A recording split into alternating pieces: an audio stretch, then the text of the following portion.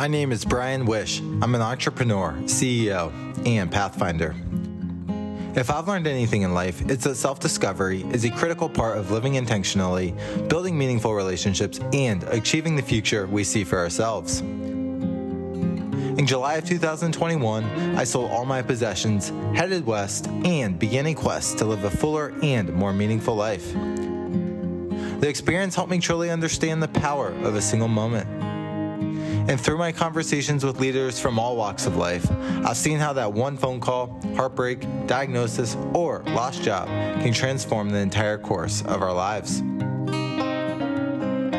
In this podcast, I sit down with entrepreneurs, influencers, and experts across industries to talk through the events that changed everything. Together, we'll relive the make-or-break decisions, hard conversations, periods of despair and hope, chance encounters, and everything that followed. Rishad is an author, speaker, teacher, and advisor with 4 decades of experience specializing in helping people, organizations, and teams reinvent themselves to remain relevant in changing times. He specializes in unleashing talent and turbocharging productivity by delivering perspectives, points of view, and plans of action. Rishad's best-selling book, Restoring the Soul of Business, Staying Human in the Age of Data, was published globally by HarperCollins and focuses on helping people think, feel, and see differently about how to grow their companies, their teams, and themselves during transformative times. Rishad is a prominent public speaker who presents on change, future trends, and transforming workforces to a range of industries, including platforms, technology, media, blue-chip firms, financial firms, and industry associations. He teaches several highly popular workshops, virtual and in person, on 8 different subjects. His workshop titles include Change Management, Upgrading Your Mental Operating System, Rethinking Organizations for the Future of Work. Rishad is a frequent guest lecturer at the University of Chicago, Northwestern University, and NYU. Rishad is also the chairman of the Tobbacowala Foundation, which helps over 10,000 people gain better access to health and education in India.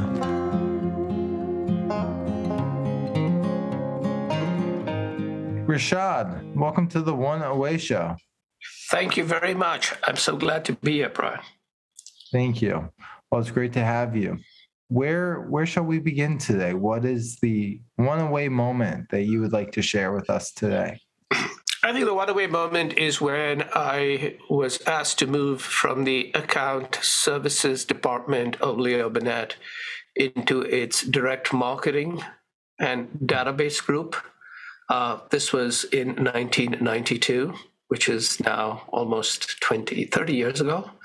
And that particular shift gave rise to my next 30-year career, which included being a leader in digital and data-driven marketing, which happens to have taken off exactly at the same time in 1993 with the World Wide Web. Yeah, wow, absolutely. Well, it seems like a shift for you in your career that led to a lot of good things. Prior to maybe that switch into the director marketing department, what were you doing? What did you think you would do in your career? Well, I joined a advertising agency in the 1980s and 1990s. At Leo Burnett, particularly the advertising agency I joined, was a combination of an advertising agency, a marketing services, and a strategy firm. Where a lot of marketing of our clients was also done by the agency, which is not true today, but it was in the 1980s and 1990s. And so I thought I would basically rise to run an account or two. We had big accounts like Kellogg's and McDonald's and Heinz and United Airlines. And the career trajectory was you kept getting additional titles. You went from account executive to account supervisor to account director to vice president to senior vice president to executive vice president. And you did those probably, after a certain point, 3 to 5 years apart. And you got to 58 and it was a privately held company and you then retired. That was the plot.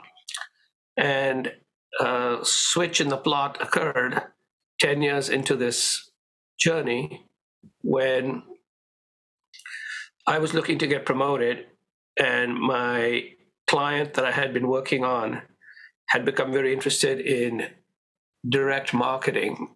We had brought in a new group of people to help direct marketing because advertising agencies didn't do that. We were doing TV and radio and other ads. And I learned a little bit of direct marketing. And as a result of that, I was asked by our management to go and become the number 2 person in the direct marketing department. Not because I was an expert in direct marketing, but because I understood the rest of the company and the rest of the agency. So I could integrate the direct marketing department back into the rest of the agency who didn't understand the conversation. So that shift suddenly made me no longer be an account person, managing client relationships and building strategies and television advertising, but someone who had to both understand and learn direct and database marketing and find ways to integrate it into clients' marketing. And this is when direct marketing was primarily done by, catalogs and people who sold knives in the middle of the night at 3 a.m. Database marketing was sort of an elegant use of spreadsheets is at that stage. And that's how it was a dramatic shift. It was like, it's almost like saying, I want to be a carpenter, and then you end up instead being a dog walker. Okay, so it's a little bit different. Absolutely. I think you completely shifted kind of the skill sets or the way your brain was working in which you had to succeed at your job. Yes. It's a whole new world. I mean, it was very timely back then, right, when you were getting into it. Yeah. So initially, I did it because it was a way to get promoted. It was a faster way to get promoted to being an account director. But once I started doing it, I began to realize that I was building an expertise, and my expertise was not on how to manage a client. My expertise was how to think about direct and database marketing. And why that was very important is while doing that, I started discovering online marketing. And I then built the case that we should launch an interactive marketing group. And they agreed as long as I was willing to do that by myself. So I was running a group of 100, and they said, you can do interactive marketing, you'll be paid the same, but it's going to be by yourself. And maybe we'll give you one little person to work with you. And I decided, yes, I was going to do that. So that would never have happened if I hadn't moved to the direct and database marketing department. So that's probably the seminal moment that changed things, your show. Yeah. But the other seminal thing was while doing that was recognizing that the future of direct and database marketing was going to be as much online. And now today it's dominantly online versus utilizing catalogs and mails and other kinds of things. And that shift eventually got me to convince Leo Burnett to take its name off the door and with a couple of other folks start a new type of agency called Giant Step. It then got me to come back and create another expertise group with some other of my colleagues, which is the media operations, and build those out. Then build the case that we needed to make acquisitions of companies like Digitas and Razorfish, which I became the chairman of. And then over time, I basically became known as a futurist digital pioneer, all because somebody basically said, your client thinks you're pretty good at database marketing. We need someone from this culture to go to that culture. This is a way for you to get promoted. Will you do it? And I said, yes. Well, to me, it just sounds like a evolution of stacking of layers or bricks. Yeah. On top of the other that we're all, it's like, going from basic algebra to pre-calc to calc, but in marketing form. So yes. But somewhere along, I switched from being an English major to a math major. That's the first thing. And then I started building all these other skill sets. Interesting. So I'm just curious, marketing has kind of been where you've kind of landed and planted and expanded, but why marketing? Why? Take us back to what your interest in marketing. What got you into this space? You've had a deep track record in it, but where was maybe the initial seed? So the initial seed was the fact that I was two things. I was an immigrant who had come to the United States to get an MBA. So I wasn't an immigrant, but I was a foreign student who had come to get an MBA at the University of Chicago. And what I found fascinating was the strategy classes. I found the marketing classes fascinating. And I found the finance classes interesting, but a little bit dull because you kind of did deal with people, and I like dealing with people. But I also found that I had a significant gap in my learning and knowledge. And that was, I did not understand American culture. I had grown up in India. I did not understand a lot of other things that I should have been trained in, because in India, they focus on training you stuff that gets you a job. So you do a little less of the arts and a little bit more of the sciences, at least at that time. And I said, where do I combine this love of marketing with strategy, understanding culture? And it was like, it's probably marketing. And here's this company called Leo Burnett in Chicago, which is where I went to school, that has built brands like United Airlines and Marlboro and, Tony the Tiger, and the anticipation work for Heinz ketchup and, Pillsbury Doughboy. I should go and work here because that'll teach me marketing, it'll teach me culture, it'll teach me creativity. And maybe after 2-3 years of doing that, I might try something else. Maybe I'll go to a client, maybe I'll do something else. But apparently I was unemployable for 37 years, so I stayed in the same place.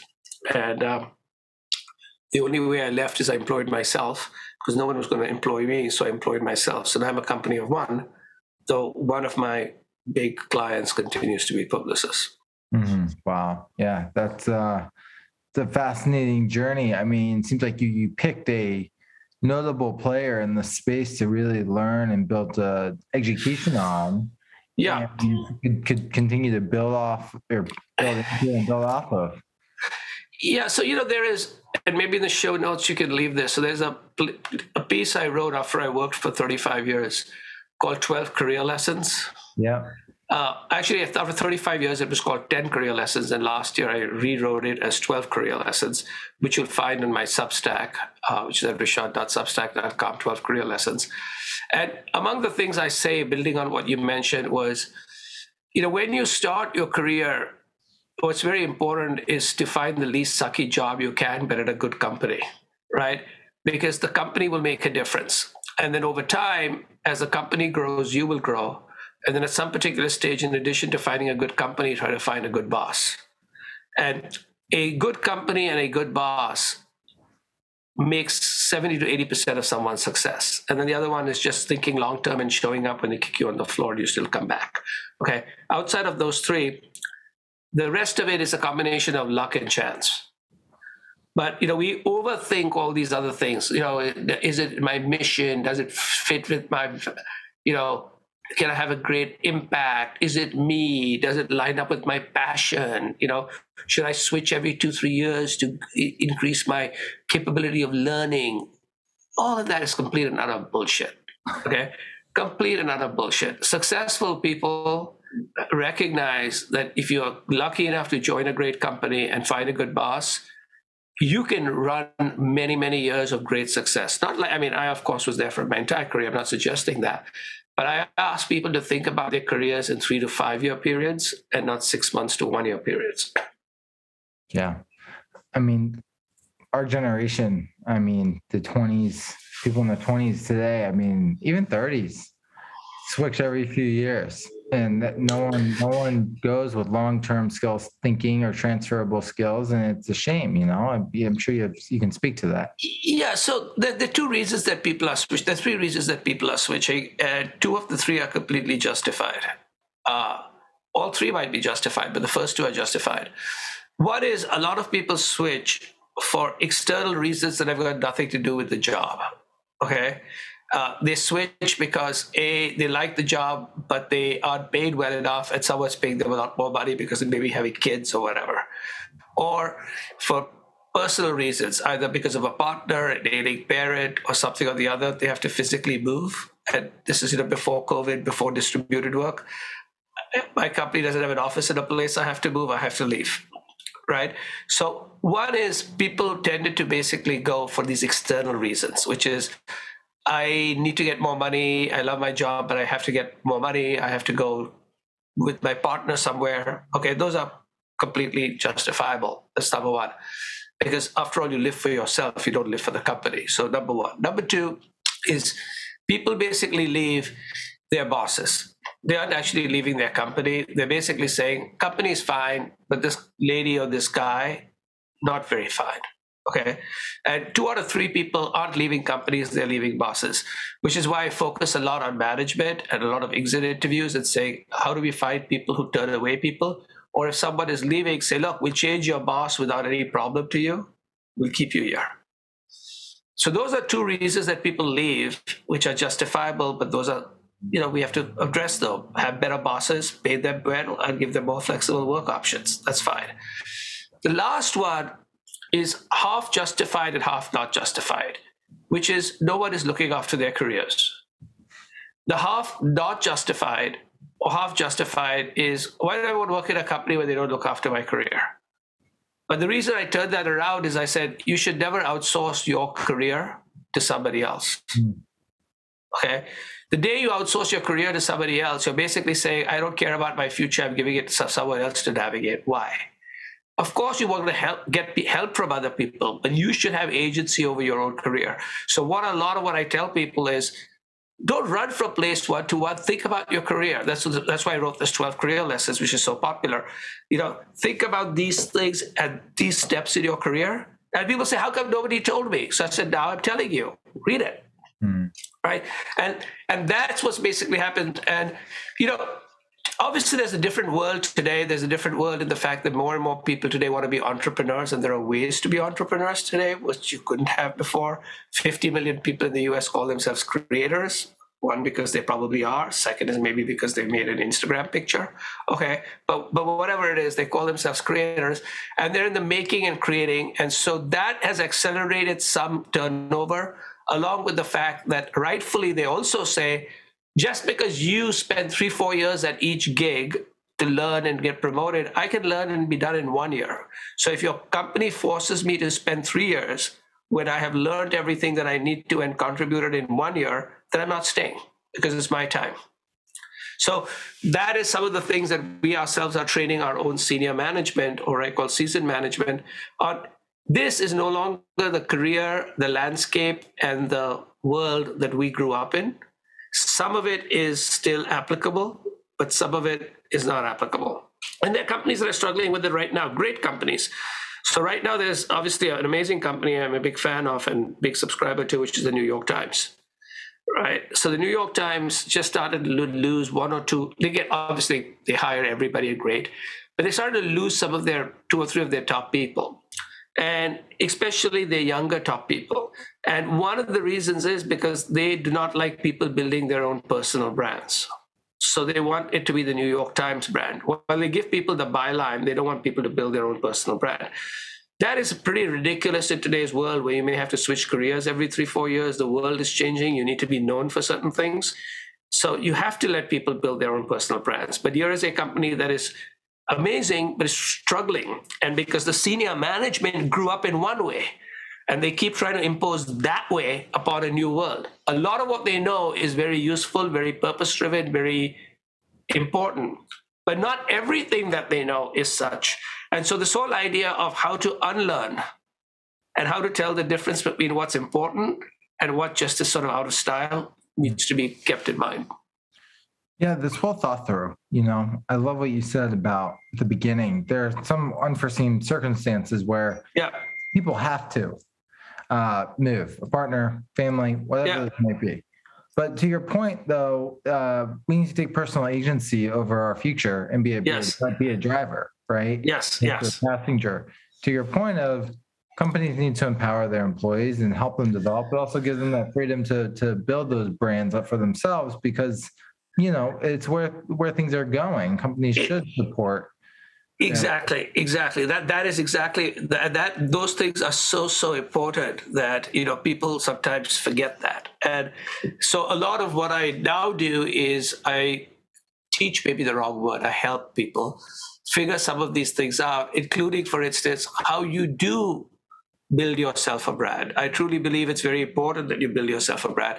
And building yourself a brand doesn't mean it is at the expense of the company you are working for, right? And in fact, I believe that the best companies will have lots and lots of brands, just like Procter and Gamble is not a Procter and Gamble company. It's Tide and Pampers and Charmin and a whole bunch of other things. So why can't, a superb team has world-class players that everybody knows about, a sports team. So my basic belief is it's not counter purposes. In fact, the more world-class players and well-known brands you have in a company, the better the company does. Because the company helps the individuals help the company. It's a great picture about Procter and Gamble at a corporate level, but for companies at a personal level. Totally. Yeah. Man, we could talk about this all day. I mean, I know the conversation shifted here. I kind of want to bring it back a little bit to you, but we are fully aligned. I've seen it on both sides, and maybe we can come back to it. So I want to get back to what you were talking about with yourself. So director of marketing. Direct marketing. Yeah. And then the shift to online marketing. You said something that was really, really interesting about how the online marketing space was really an extension of the direct marketing with the list and the Excel files. Can you, just for the audience who maybe doesn't have that knowledge, can you explain kind of how direct marketing shifted into digital marketing? Sure, absolutely. So in the days of direct marketing, there were three key things that direct marketing invented / optimized that were very important later on for other forms of marketing. So one is direct marketing basically says, let's find the audience and let's reach just the people who are in the market for your product or service. And the way they would do it, like I worked on a cat food, so we would go to a cat magazine and we would buy their mailing list, which is the names of the people who get the magazine, because it basically says, if you get a cat magazine, it's very likely you own a cat, right? Otherwise, why would you get a cat magazine? So that's one. Then we'd go and figure out, from other studies, who are the people who lived in zip codes that had higher income. So now we had cat owners who are living in higher incomes. And that's where we marketed a very expensive cat food called Amore. So the first thing that direct marketing did is it allows you to find, which is advertising on television, where the number of people who buy expensive cat food is less than 10% of the US. So why are you advertising to everybody when less than 10% is your addressable market and maybe only 5%? So this idea of targeting was a big thing that came from direct marketing. The other thing that came from direct marketing is as someone responded and because you would send them an email, there was no email, you would send them a regular piece of mail. And when you sent them the regular piece of mail, you'd give them a coupon, but the coupon would be marked. So when they executed the coupon, they used the coupon, you said, aha, Rishad not only is a cat owner living in the zip code, but he has actually bought our cat food. So therefore, we would basically build a database of different types of people.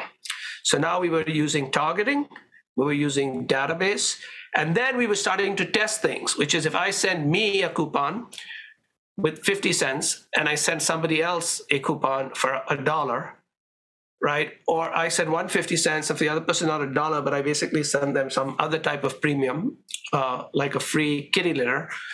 Which one gets a greater response? That's called A/B testing. Okay, so we would test different cells, different treatments against different cells. I'll expose you 50 people to this. I'll expose you 50 people to this. Which one does well? So when you think about this concept of targeting, database, and A/B testing, when it moved into the world of digital, mail became email, right?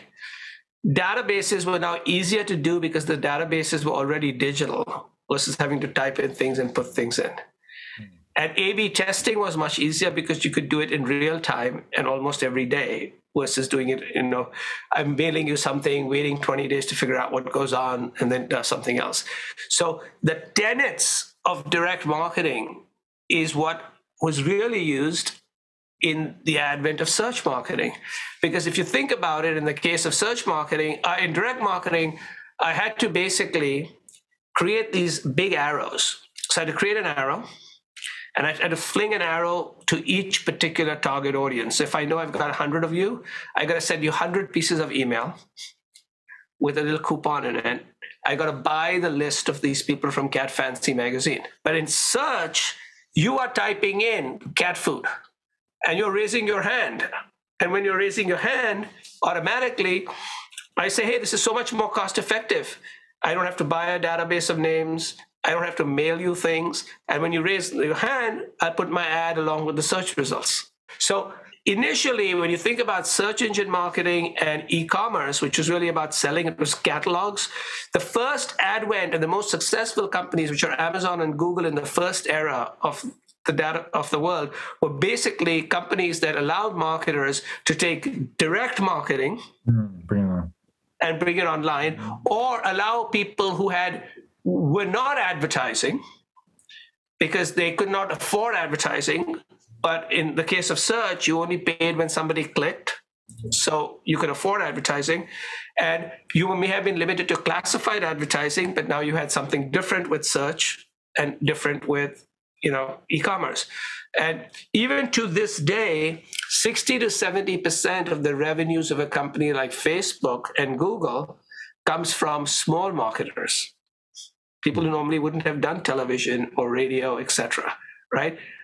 And so that thinking allowed me to then build a lot of thinking about how the world would proceed based on those underlying fundamentals, which is why when we then moved to the second age, so the first connected age was 1993 to 2007. And it was primarily connect to transact, connect to discover, which is search and thing. In 2007, we entered the second one, which built on the first one. We were now connected all the time and connected everybody because of mobile phones and social networks. And now, because I had made that switch, I could go to marketers and say, now pay attention to mobile and social. And they did not basically look at me and say, you are absolutely insane, because now I had a 10-year track record that said, how am I insane? I told you to take Amazon and Google and other companies seriously. So now I'm basically telling you, take Facebook and Apple and others seriously. Okay, marketing with them. And now, even though I no longer work at Publicis, and I'm supposed to be supposedly a starving author and retired, neither of which I am. So the good news is I'm not starving. I am an author. The book has done well. And I'm not retired. I've just started my second career. But I'm now making presentations to top companies all over the world about the next generation of the internet, which I call the third connected age. Some people call it Web 3.0 or whatever else. So I call it the third connected age, and I show what's exactly happening. And as a result, even though I am, quote unquote, not working anywhere, top companies all over the world pay me to talk to them. One person, I'm now a company of one, sitting by myself. But their basic belief is, you probably know how to think about this better than a Bain, a McKinsey, or any other company. That's not true. They've got many more smarter people. But I have a certain amount of credibility because I was there when it wasn't cool. And I learned how to think about it. And unlike a lot of these other companies who have much better documentation and much better probably people, I'm here to teach you how to learn the new things, and I'm not here to sell you anything. So very senior people, when something new is happening, are very interested in learning so they can make the decisions correctly. If I went in there and basically said, I am the answer by me, they would basically say, listen, Rishad, you're not answer to anybody, just go away, right? But if I basically say, here's how I'm learning about the next connected age, and here's what you should be thinking about, thank you very much, and I'm leaving, they pay attention. And so in effect, something that I did 30 years ago, which is I moved into direct marketing, is fueling my career 30 years later. Independently, now even outside of the company that I did this switch at. And part of it was I stuck to it. And that's the other, when you say people switch, my old stuff is successful people. I wrote a piece called, Success Equals to 5 Ps. And one of the Ps is persistence. So anytime you have a setback, anytime you get defeated, anytime you get thrown to the floor and you just whimper or run away or don't get up, it's not anything. And nobody doesn't get thrown to the floor. Nobody doesn't get kicked in the ass. It's just the way the world works. So what I tell people is practice daily resurrection. Love it.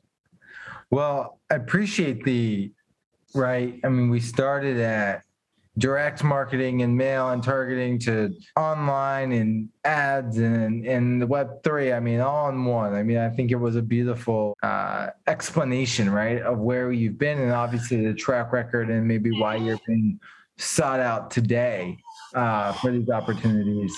My question for you is, given your track record, your interest, your just the way you see things, how does all of this ladder up into Web3?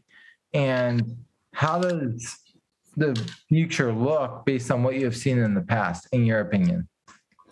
So to me, here is a key thing. The key thing is we are entering. So I basically call it the third connected age, and then I explain Web3 as part of it versus calling it. So just like search and e-commerce are different, but they were part of the first connected age, and mobile and social are different, though more connected. They were part of the second connected age. I basically look at what underlying technologies are. So the underlying technologies that drove the first connected age, where we were connecting to discover, connecting to transact. The second one was connected to everybody and connected all the time.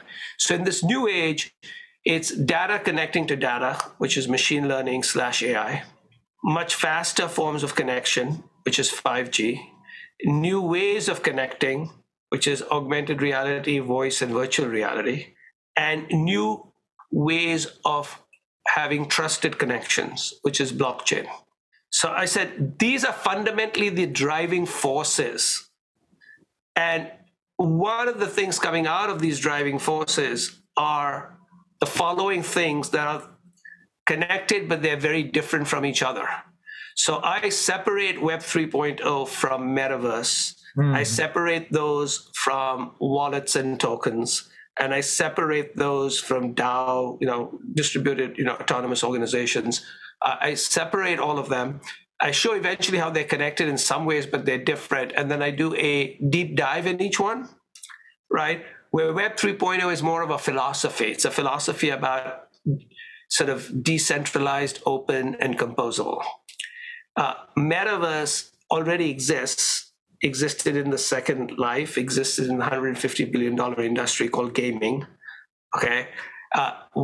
Exists in cars. Augmented reality heads-up sets are in cars, or heads-up driving are in cars. But the future is bigger because of underlying technology, so I explain how metaverses work. I explain that wallets will basically be the future of identity, replacing email and Facebook and Google logins, right? I explain distributed autonomous organizations and how they work. And then I basically connect them and show what the operating, orchestrating, organizing, right, and ownership rules of these are and how they're all connected, which then makes people say, oh my God, you have put a roadmap. You've explained how the pieces are, how they fit, where they are in English, right? And then I say, okay, but I don't know anything yet, so this is how I'm learning. So here is what I suggest you do. So then I give them step 1, step 2, step 3 of what they should do to learn. And then I say thank you and goodbye. And then, of course, I explain to them why it's important. And that is where they listen to me, where I say, this feels very much like 1993 and 2007, which means there'll be a lot of disruption, new wealth creation activities, new business models, new competitors, new opportunities. So pay attention. This is not going to be something that's going to happen next year. It's going to scale by 2025. But this is for the next 5 to 10 years where you should be thinking. And by doing it that way, by framing it, timing it, giving people tools, giving people perspectives, guess what happens? I'm not selling a thing. The person who looks at this, and I've been showing it to different people, what do they take away? Number one is, this is important, and I now know what to do so I can learn so I don't get left behind, right? Number two, this guy spoke to us in English, and he claims he doesn't know anything, but anybody who could explain it like this must be good. Right? And three, he doesn't want to actually work for anybody or work anywhere, but maybe we can have him from time to time helping us, and we'll just call him. So what I've basically done is got you to feel good about you being better, and then you want to work with me because I make you feel better and make you better. versus I coming out there and saying, I'm so cool, dude. Right? And that is what I also try to teach people, which is everyone has got marketing all upside down. They think it's about, talking about all your data and your history and your processes and your other stuff. I said, no, just show them some cool shit. And then they'll want to know how your colon works. Don't tell them how your colon works. Just show them cool shit. I saw that article. Yeah.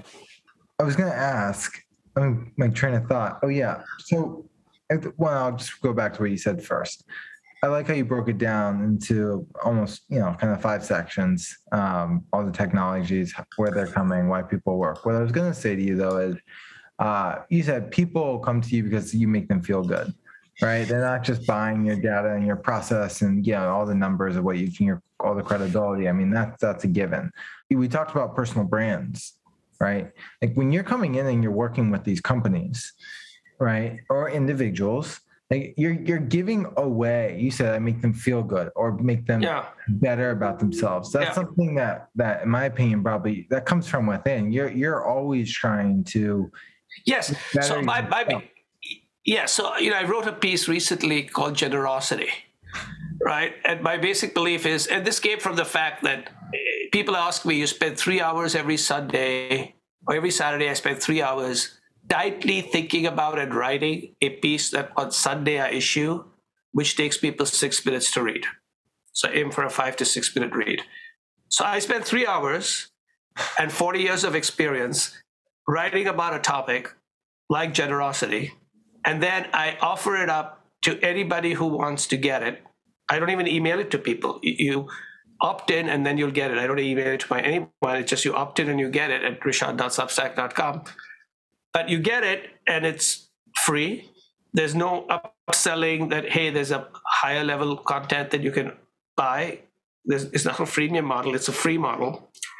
There's no advertising in it. There's no affiliate links in it. There's no data harvesting in it. There's nothing. It just says, I'm giving you something for free. At my very first edition, I said, and here is why I'm doing it. I'm doing it because it'll build goodwill for myself. And that will be worth something in the future. But first, I make you feel good about building your skill sets, your business, your capabilities, your teams. And if I do that, what's the natural thing that happens? And do it for free. So you don't even have to think. So I expose my thinking to thousands of people. Some of those people, because now it's read by 25,000 people every week, some of those people write to me and say, can you come and talk to this on this topic to our company, right? Or can you help us on this? That is not free. Right. Okay. But so obviously I'm not suggesting that everybody just give everything away for free, because unfortunately food is not free and oil is not free and college educations are not free. But what basically happens is the generosity is the key first step, because it also surprises people. Because if you give people, they're not used to it. They're not, people are used to a transaction basis. They're not used to people saying, yeah, I'm giving this to you. The other thing that they're not used to, and all of us, it's just not me, every one of us is really good at some things. I'm good at one or two things. You all are good at something. What people are not used to is I'm not just giving away things. I'm not going in there and saying, yeah, let me give you a free keychain. I am giving them the thing I'm best at. So think about you're an amazing steakhouse, right? And you basically deliver a free steak to somebody. So you're not basically saying, yeah, here is a free drink, or here is a one shrimp appetizer. Okay. My old stuff is, I sell steaks. Yeah, here's a steak for you for free. Okay. Now, what somebody basically says is, oh my God, is this a poison steak? Okay, let's say it's not a poison steak, so it's a steak. They try it. They say, this is a pretty good tasting steak. I said, okay. Next time when they need to basically get a steak, what are they going to do? A, they might call me. B, let's say they're thinking of going somewhere else because it's more convenient or it's easier. They may stop for a second and say, no. I'll take a little bit more time and go find this clown because he gave me a good steak for free the first time. So why should I go to that other steakhouse that's near me? Let me go talk to him. And generosity is at the center of all marketing. Mm-hmm. Well, it's a give and take. and you got to engage and give with your audience. And like you've done, you realize spending 3 hours on an article that only 6 people will read for 6 minutes it could have a 50K ROI to it. You just don't know. But that's the reason that you're doing it. I mean, not the only reason. You obviously make an impact, but there's an upside to it. But you're thinking with, I think, a long-term sense, and you're taking the time to learn and explore topics that so many aren't. So your kind of like own life, right? And like the impact and let's just say legacy. I mean, you seem like a pretty thoughtful person who obviously you're sharp in business, but you care about, the human side of things. How do you think about your future? How do you think about leaving your own dent on society? I know you wrote a book on the soul of business, and you're clearly not your typical transactional person out there. So where do you see it all going for you? Well, for me, I think, so I've defined success as the freedom to spend time the way you want to. Okay, so that's my definition of success: the freedom to spend time the way you want to. So if you notice, it has nothing to do with money, but it has a certain thing to do with money, because for people to have the freedom to spend time the way they want to, they either have to have a very bare bones life or they need to have some money to afford that. But let's say somebody wanted to be a fisherman and live in a rural area, and that's what they wanted to do. They could figure out how to fund that life and be that. Or a billionaire decides what gives them joy, which is freedom to spend time the way they want to, or the freedom to spend time in the way that gives them joy, is to make the next $1 billion. Fine. Then you're a successful person. So the person who wants to be a fisherman in a rural area, if that's the way that they find joy with the use of time, then that's good. And if the billionaire finds the next billion as joy, that's good too. So I'm not making a statement. But so one is I've achieved that, which is one of my goals, was that I don't have to take on any assignments. If somebody basically says, we fire you from everything, I'll be okay. Okay. So one is I got that. So I only take on things I want to do. I don't take on things that I have to do. So that's number one. But with that being said, what are the things that I like doing? So that's the impact. What I like really doing and what I really believe in is I believe in education and training. So I'm helping people get educated and training because I really believe that has a big impact. And that allows me to help people in a way I can help them, which is through my knowledge, which is number one. Number two, what I particularly like having a impact on is to help people who are disadvantaged through most of us, the reason we are successful or not successful, besides luck and chance, 60-70% of it is who we were born to and where we were born, right? So if you're born in the United States to relatively well-off parents, you have a very different life than if you're a brilliant person born to a poor person in India. Okay, so it's a different thing. And so when people say, oh, it's all about me, and my whole stuff is, yeah, you won the random lottery of life, and now you think it's all about you. Thank you.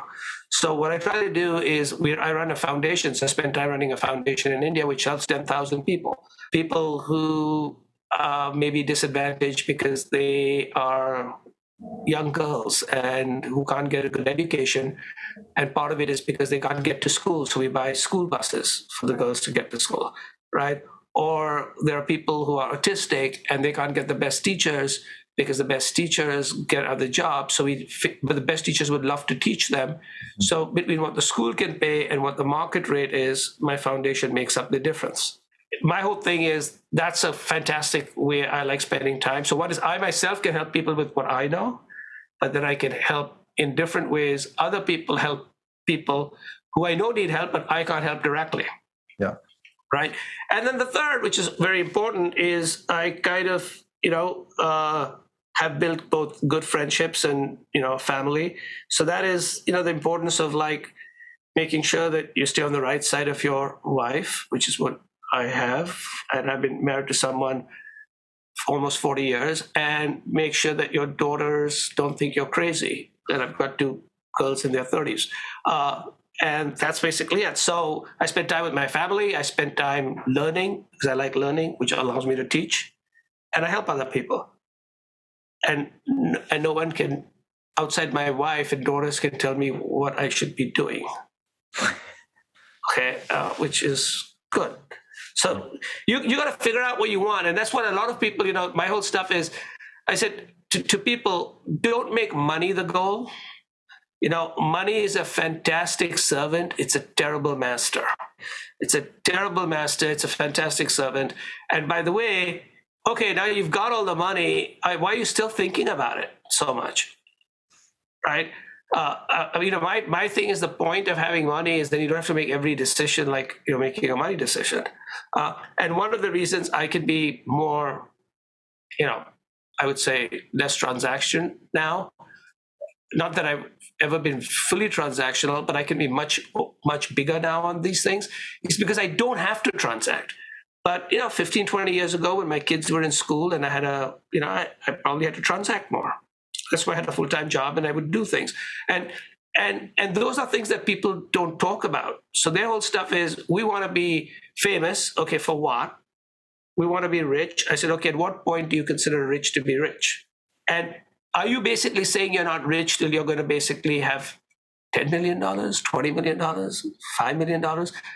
I don't know. Most people in the world tend to live with a total wealth of less than $25,000. So if you multiply it by 100 times, which is 2.5 million, and you're not living in like New York City, and that's your total wealth, you could live an amazing life ever. So what's this thing about being a billionaire? What exactly gets you that? It gets you nothing but the ability to basically show off that you're a billionaire, which basically means you've already lost. You're living in other people's minds and not your own. So just like I basically said, don't let someone take charge of your career. You just let someone hijack your mind. Yeah. They say money only solves money problems. And I think what you're saying is, you have all the money in the world, but for what good is it if... Yeah. And by the way, I'm all for money. So I strongly recommend people, because to me, money is optionality. It gives you options, right? But once you have the options, try to decide what you want to do. But again, I'm not making a judgment, because there are a lot of very happy, successful billionaires who want to make the next billion, and that's what gives them joy. Perfectly fine. Totally. Which is cool. So hopefully this was helpful. Yeah, no, this was wonderful. I mean, you have a lot of depth to you. You're not just here's my book, here's my process kind of guy. You're like, no, I actually think about the things that matter in life. And I appreciate that, and I think the audience of yours appreciates you for doing that. And my audience will too. So Rishad, where can people find your Substack, your book, you? Sure. So what I would encourage people to do is go to rishad.substack.com, which is rishad.substack.com. It's completely free to sign up. And if you don't want to sign up, just say, I want to not sign up. I just want to look at the archives, and you have the entire archives. The other place that I would basically go to is my website, which is rishadtobbacowala.com. And there you can click on thought letters, so all the writing is there too. But you can then click on something which basically is about my book, which tells you all about my book, how to get it, and all the reviews of the book. And it also has both audio and video of me speaking at different things. And it also has some workshops. And you don't have to attend the workshops. You don't have to buy the workshops. The content of those workshops are also there for you for free. So I continue this thing of generosity. You go to my website, play around, and you'll learn a lot, and you won't ever have to talk to me. Think about that. Amazing. Well, thank you. Welcome. For your time today. Excited to share this, and we'll go from here. Thank you for joining me on the One Away Show. If you enjoyed this episode as much as I did, please leave a review and follow us on Apple Podcasts or Spotify. Have a one away moment you'd like to share? Follow me on Twitter or Instagram at BrianWish_, or reach out to me on LinkedIn and tell me about the moment that altered your life. The One Away Show is produced by Arcbound, a company dedicated to helping entrepreneurs, experts, and visionaries launch authentic personal brands. From message development to podcast production, social media content generation, and book writing, we work with you to create your arc. Head to arcbound.com to learn more. Thank you for listening, and please join me next time on The One Away Show.